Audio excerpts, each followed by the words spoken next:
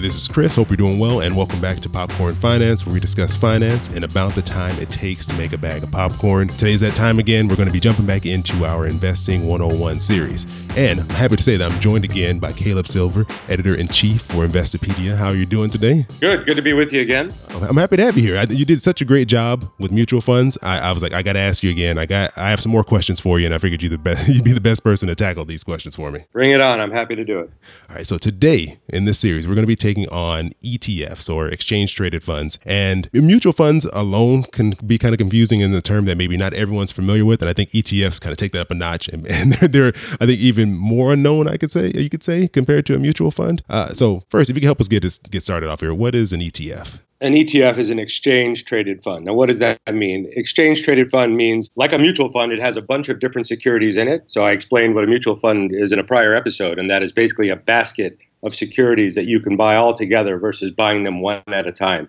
An ETF is very much the same thing, except it trades like a stock in that it trades throughout the course of the day. A mutual fund trades throughout the day, but you only get a settle price at the end of the day. But an ETF you can buy and sell throughout the course of the day, so it moves a lot more. It's a lot more active and volatile, but it has the same characteristics of a mutual fund in that many stocks are packed into one. So if you want exposure like a mutual fund to the technology sector or the energy sector, you can buy an ETF, an exchange-traded fund, that has just technology stocks in it, or just energy stocks in it, or just healthcare stocks in it, or ones that just track an index like the S&P 500 or the Dow Jones Industrial Average. You can buy exposure to those groups by buying the ETF, but it trades more frequently than a mutual fund does. Okay. And so why would someone looking to invest choose, say, an ETF over a mutual fund? Like, why would I know, or why would I choose to go with one over the other? ETFs are generally cheaper in terms of fees. When you buy a mutual fund, you're paying for the price of the fund, and you're also paying the manager of that fund, a portfolio manager inside a company like a Fidelity or a Schwab or a smaller money manager to manage it. So there are fees associated with it. ETFs also have fees, but they're much lower fees than mutual funds. So you would do it for lower fees. You would do it for if you wanted to buy a fund that trades throughout the course of the day, so you can buy and sell more frequently, although we don't encourage that. But it behaves more like a stock than a mutual fund does. There's more flexibility, and it's cheaper. That's why you might want to do that. Oh, okay. That's good to know. And is there any other differences as far as, like, if I want to go buy a mutual fund or buy an ETF, would I notice any difference in the process, or are they pretty similar? They are similar, except let's say you bought one of each. You bought a mutual fund and you bought an ETF. If you were checking the performance of either during the day, you wouldn't get a change in price on the mutual fund until the end of the day.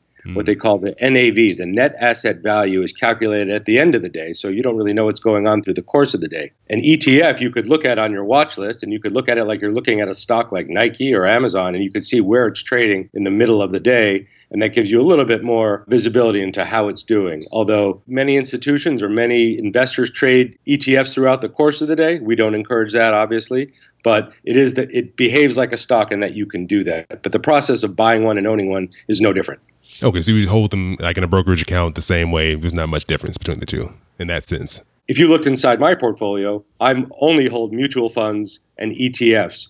And because of my job, I don't like to own individual stocks. But if you looked at the tickers on the ETFs, they would look like just like a stock ticker. They're usually 3 letters, and you could see them trading throughout the course of the day. But the process of owning them, buying them, and having them in your portfolio is very similar to a mutual fund. Okay. All right. So I think that makes it a lot clearer, because you hear these acronyms, you hear these initials thrown out there, and you don't really know what this is. So I hope this episode has helped the listeners feel a little more comfortable when they hear that term thrown out there. And then that way, if you're looking around, maybe you have a brokerage account and you're just getting started and you see these terms thrown out there, you feel a little more comfortable and you know what you're looking at. And so, Caleb, thank you again for bringing more of your knowledge here to the show. And before we get out of here, where can people go find out more about what you have going on over at Investopedia? So we recommend, if you're ever having a conversation with someone and they throw some financial jargon at you or throw some acronyms that confuse you, you just sneak away quietly, check out Investopedia.com on your phone or on your computer, and come back and you can drop some knowledge on them. So we have 30,000 definitions of financial terms, and we've been doing this for 20 years. It's not that complicated, but the financial industry likes to make it complicated. Don't be confused by it. Look it up on our site. We encourage folks to come in and explore the site. We have our online video academy there. If you want to take courses to become an investor or learn to become a better investor, or just learn non-financial tools like Excel for finance. We have great tutorials that are free if you want to learn how to trade options or start investing or build a portfolio of your own. All of that is out there for you on our site, plus a lot of videos that can help explain things for you as well. So all you can eat at Investopedia.com. Come anytime. We're always open. And, you know, I'm not saying that I've stepped away from a conversation to look something up on Investopedia and come back, but I can see how someone has done that. I've often dropped my phone in the middle of a meeting and looked something up while I pretended to tie my shoelaces to make sure that I understood the definition before I resumed the conversation. So don't be afraid to do that if you have to do that. It's a great trick. Oh, yeah. I think it's much better to look something up than to make something up. So definitely go to Investopedia and use it for your resource. It's something I've used for years, got me through college. So I really appreciate what you guys are doing over there, Caleb. We appreciate it, and we appreciate you. We love your podcast. Oh, thank you. Your boy keep it poppin' like Mary Poppins.